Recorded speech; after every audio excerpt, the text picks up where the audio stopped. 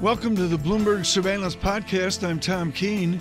Daily, we bring you insight from the best in economics, finance, investment, and international relations. Find Bloomberg Surveillance on Apple Podcasts, SoundCloud, Bloomberg.com, and of course, on the Bloomberg. Why don't you bring in our esteemed guest? Her children are still out there. They couldn't get home from school yesterday. Diana, it's great to have you with us. Diana Amoa, JP Morgan Asset Management Senior Portfolio Manager. I won't start with the politics. I want to focus with the markets. This morning, we had a really ugly German business confidence read. Not on the current situation, but on expectations of what was about to come.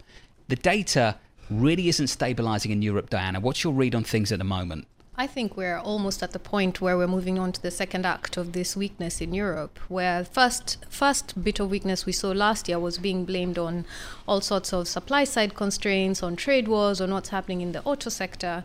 Now we're starting to see that spill over into the consumer side and into the demand side. So weak demand is coming through on a lot of the surveys. Additionally, we're starting to see companies saying some of the constraints that had been there on the supply side are actually fading because they don't see the demand to match it. So much more concerning, I'd say, for the outlook for the German economy. What's the circuit breaker for this weakness? Because quite clearly many people come on this program and don't think it's the ECB. So where does the circuit breaker come from? The circuit breaker comes from the politicians. We need to see fiscal stimulus come in. That's ultimately what's going to shift the trajectory for growth. The longer this continues, the more it'll start to impact potential growth. Now, they've been hesitant to act because they don't see the weakness in the labor market. But the minute you get an indication that the labor market is starting to slow down and we are seeing the momentum on job growth fading, then the policymakers will be forced to act. I mean, we asked Bill Dudley this question yesterday about $1 trillion U.S. deficit and what do you do with fiscal expansion in the United States if you need it? What's the ability to have fiscal expansion in Europe? I haven't seen a good article yet actually laying out what the catalyst will be for individual governments to do what Madame Lagarde or Brussels wants to do. I see no evidence of it. Yeah, I think it's on a case-by-case basis. Unfortunately, I think the big conundrum is the countries that have some flexibility on fiscal are the ones that need it least. Germany, however, now is becoming more of an issue. They certainly have the space, not necessarily the willingness to act decisively, but they do have space to do some significant fiscal spend. But that's just one part of Europe. There's what is it, Jen? It's a 27 nations? It's a big part. Well, 27 excluding the UK. Okay, which we often do now. We do we? Yeah, we do that now. We say 27 plus. We say 27 plus 1. I mean, the basic theme here for our listeners, and this includes those coast to coast on Bloomberg Radio, is when does this low interest rate environment end? I mean, I talked to your John Norman or others at JP Morgan, and there's just like a desire to get back to normalization. What's the glide path to get back to normal?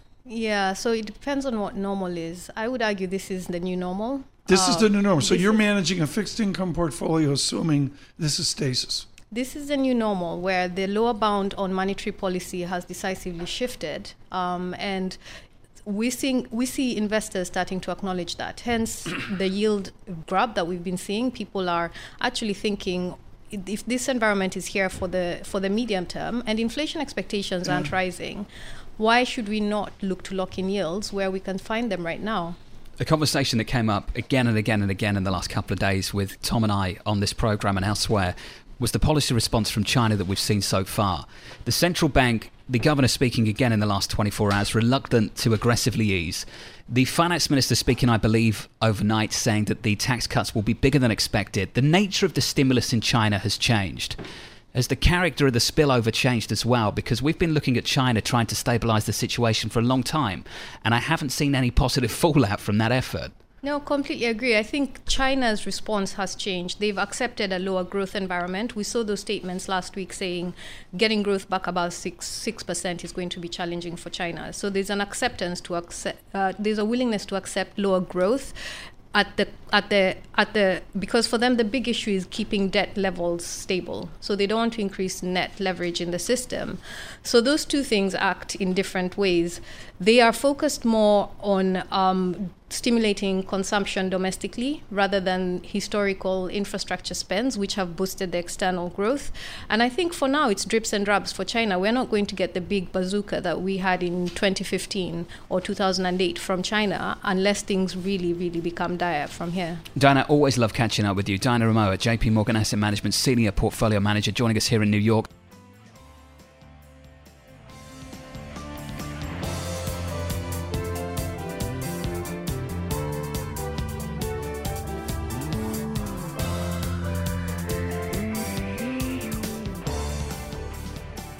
I can tell you that talks about talks are leading to more talks. The Treasury Secretary later confirming with Fox Sounds News. Like Bloomberg surveillance. Later confirming with Fox News that those talks would commence on the week October 7th in Washington with the Chinese Vice Premier. Marilyn Watson of BlackRock, please weigh in on this craziness. Where are we in all of this?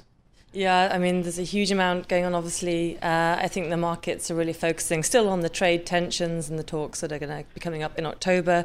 We have seen some concessions already from the Chinese in terms of, buying more agriculture, in terms of pork, in terms of, soybean, etc. And I think, to your point, it's really interesting now, especially as we have the UN Council, to see all these side talks. So it's not only the trade tensions, but also any discussions around the tensions around Iran, Saudi Arabia, Brexit, you name it. I think it's all going on, and I think that's why we're seeing a bit more volatility that we are in the market. Obviously, we had the announcement in the UK this morning. We saw the spike in sterling, but I think really there are a whole range of different issues that are very politically driven, that are really sort of focusing the market on them at the moment. A whole range of issues that could be addressed at the UN later today. Just as far as the trade story is concerned, we've had a series of growth scares through this cycle. We mentioned them many times, 2011, 2012, 15, 16, and now 18 coming into 2019. Do the trade talks hold the keys to how long we will be going through this growth scare?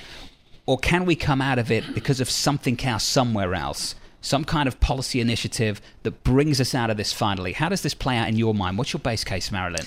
So I think that the trade tensions are really a core component of the global growth trajectory going forward.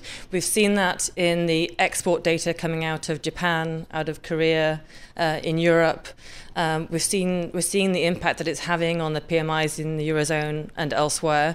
And I think it really is starting to play a key role in global growth. Then at BlackRock, in fixed income, which spread narrows most advantageously for our listeners? If there's a permanence to this regime, as James Bullard would call it, where's the spread narrowing opportunity?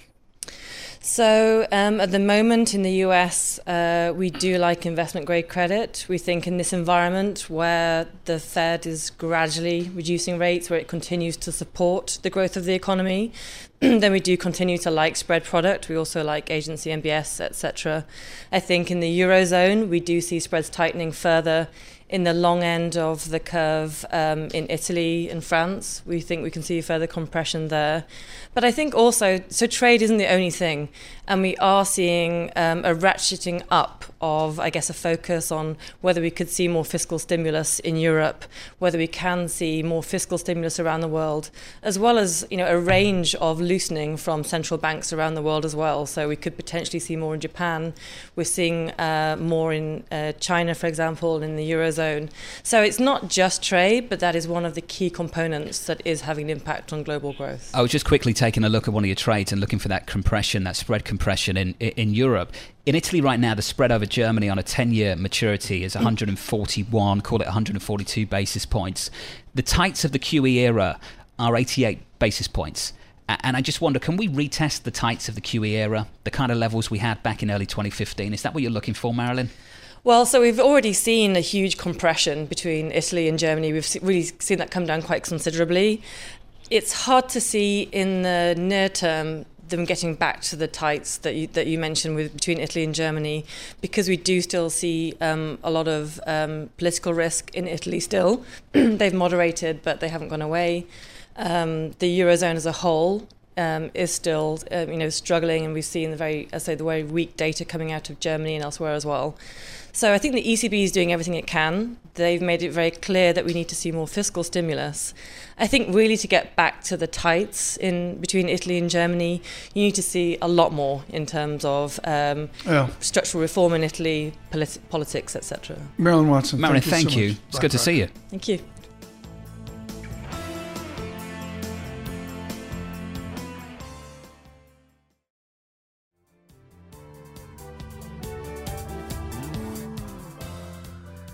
We come to you this morning from the Bloomberg Interactive Brokers Studios in New York. We thank Interactive Brokers for their real commitment to our conversation on economics, finance, investment, and Brexit.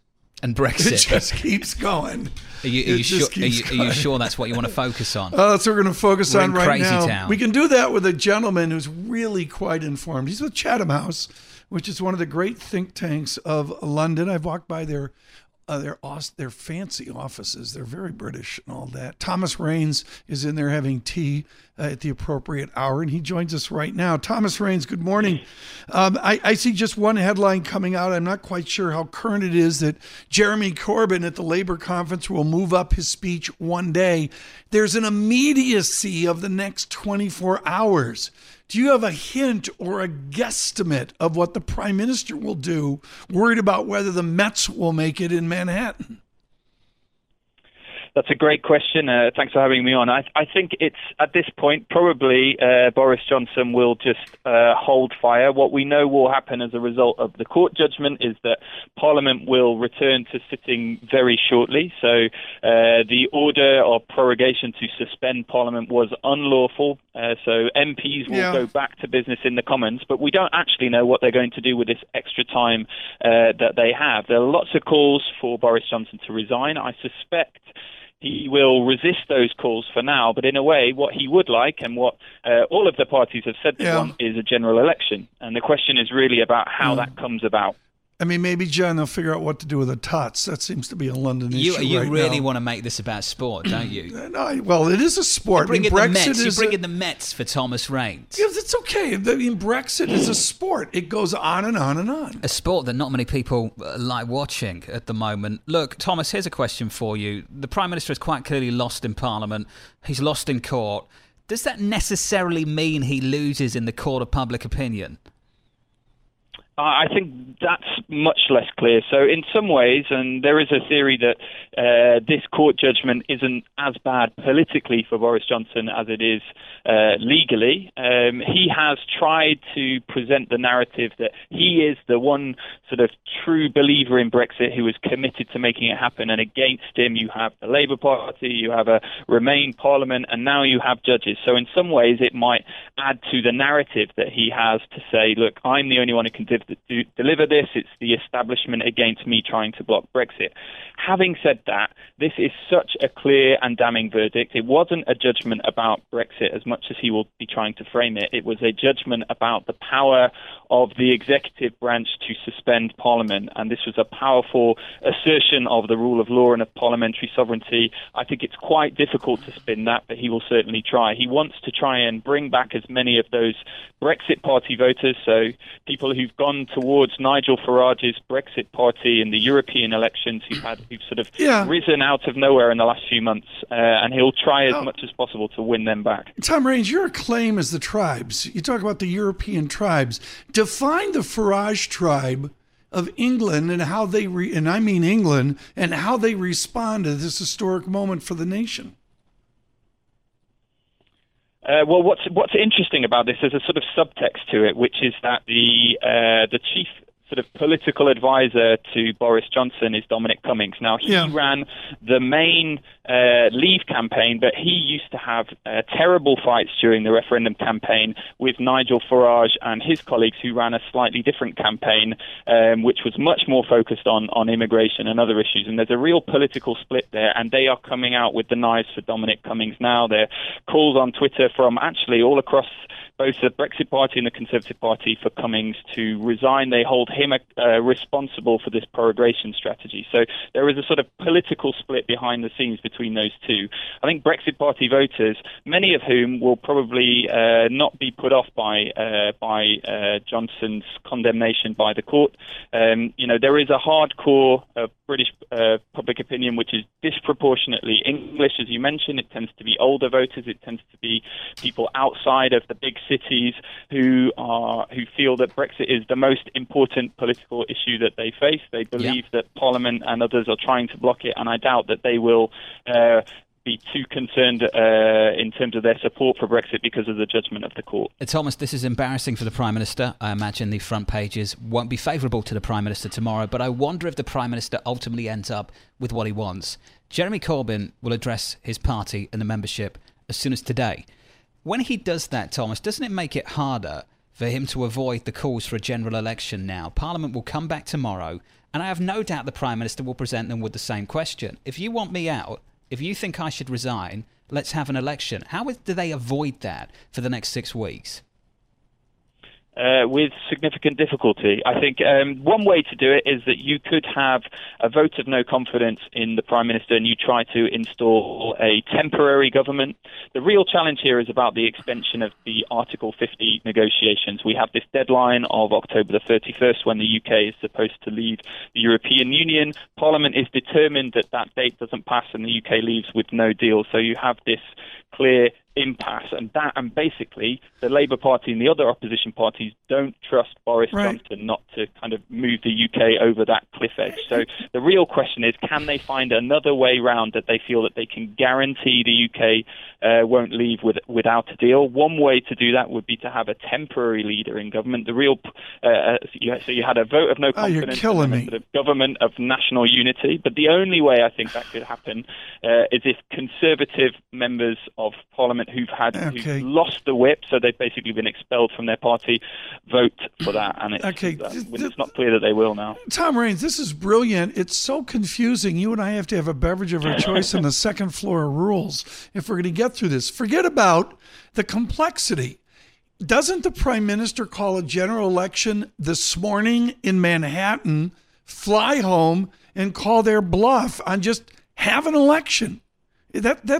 Well, it's not. The thing is, with the change that we had under the previous Cameron government, it's not in the gift of the Prime Minister to simply call an election. He needs Parliament's support. He is a very weak Prime Minister in Parliament. He has no majority whatsoever. Exactly. And so he's not really. So basically, they could call his bluff and say, well, no, we'll wait until after the 31st of October. Okay. We'll have an election then. But then we still have this challenge of how do you get Boris Johnson to ask for the extension that we need, and then we might have another legal fight. John, save me. I know you're very frustrated by I'm like this. an American. Tom, we have a fixed-term Tom Parliament King, Act, shut up. which ultimately means you need a certain amount of MPs to vote for an election, and right now the Prime Minister doesn't have enough of those MPs to get that election through, unless the opposition start to come with him. Our electoral process is so simple. Oh, yeah, a whole 2 years. A whole 2 years every 4 years building up to the next one. Thomas, we won't go there. If we had an election today, what would that result look like if the polls are any guide at the moment, Thomas? I hate to keep answering questions with don't really know, but that nobody really knows. So at the moment, the Conservative Party are doing relatively well in the polls. Labour are doing relatively poorly. The Conservatives are sort of mid-30s. Labour are mid-20s. The Liberal Democrats, which is the party most opposed to Brexit, are hot on Labour's heels. Yeah. And just behind them is the Brexit Party. So we have 4 parties in play in a system which is used to having sort of 2 or 2.5 parties in play. So that makes all of the kind of modelling that people normally use to predict elections very difficult to use in this circumstance. I think you could have a situation where the Conservatives end up as the largest party in the House of Commons but without a majority. And you have a Labour minority government, which is supported by the Liberal Democrats and the SNP, and that will lead us to almost certainly a second referendum on Brexit. Tom Raines, thank you so much for the update. Confusion reigns. Thank you, Tom.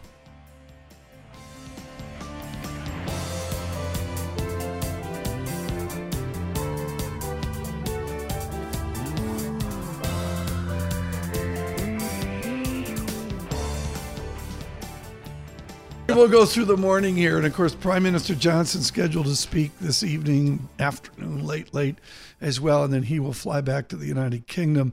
Right now, greeting him in the United Kingdom will be the mathematician from Cambridge. Wei Li joins us. She is with BlackRock, and it really works in the emerging market area and the strategy forward. To give it a mathy tilt, Wei Li, if we could, we love having you on.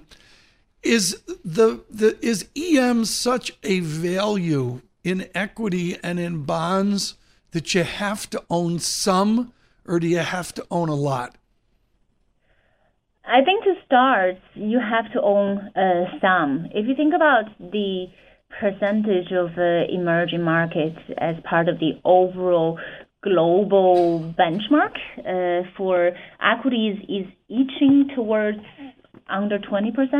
For fixed income, it's growing as well, and that has been accelerated by the fact that China onshore assets across equities and bonds are increasingly getting included as well. So this year with Barclays, Bloomberg inclusion, Global Ag, JP Morgan benchmark inclusion, MSCI inclusion on the equity side, we're talking about over $200 billion worth of money in motion just off the back of this benchmark inclusion events along for China. And more broadly, with emerging market coming of age and markets increasingly growing, the direction of travel, yes, is on some and potentially more. So, Wei Li, just give us a sense of what your global allocation is right now and what changes you may have made recently to that. Absolutely. So we have actually recently upgraded European equities from underweight to neutral and brought down our emerging market equity exposure from overweight to neutral as well on a tactical basis, and I'll tell you why. Specifically behind our European equity upgrade, that has been very much off the back of our expectation for the ECB to surprise on the upside versus consensus expectation in terms of the stimulus package and how far they would go. And we have seen part of that coming through, and we think that there is more to come with the incoming president, Christine Lagarde, carrying over the baton as well. Specifically with regards to our emerging market equity downgrade from overweight to neutral, that had to do back then with the mood music in terms of trade tension between the U.S. and China deteriorating, but now that is incrementally getting better. We're reviewing that right now as well. And so, Wei Li, as it relates to the U.S. market, are you expecting the Federal Reserve to be going to a consistent easing here, or maybe just kind of one and done here? Well, looking at the rest of the year, another rate cut is very much on the table, and the upcoming Fed meetings are live in that sense. We very much take comfort from the fact that Chairman Powell said at the press conference, when needed, they stand by ready to act, and the fact that it's okay to have an economy that is not propped up by central bank easing. If it can go ahead by itself, that's even better. What is the tail risk right now? We have the advantage of you as a strategist and manager in emerging markets for BlackRock, but define for us the sum of the tail risk right now within our global financial system. I think as it relates to emerging markets, the incremental news flow with regards to trade very much weigh on sentiment, which in turn drives asset allocation trend, which in turn also have been impacting price action as well. So yes, incrementally in the short term, things seem to be getting better as we head into the October meeting, but the strategic confrontation between the two superpowers in the world, that is not going away, especially as it relates to technology. So we have to bear that in mind very much as we think about kind of the overall top-down asset allocation. And beyond that growth slowdown. Growth slowdown and spilling over from manufacturing into service part of the economy. That's something that we pay a lot of attention to. Not our base case recession, but it's increasingly creeping into our clients' radar in terms of fears. We have to leave it there. Wei Li, thank you so much. She is with BlackRock in London. Thanks for listening to the Bloomberg Surveillance Podcast. Subscribe and listen to interviews on Apple Podcasts, SoundCloud, or whichever podcast platform you prefer. I'm on Twitter at Tom Keene. Before the podcast, you can always catch us worldwide on Bloomberg Radio.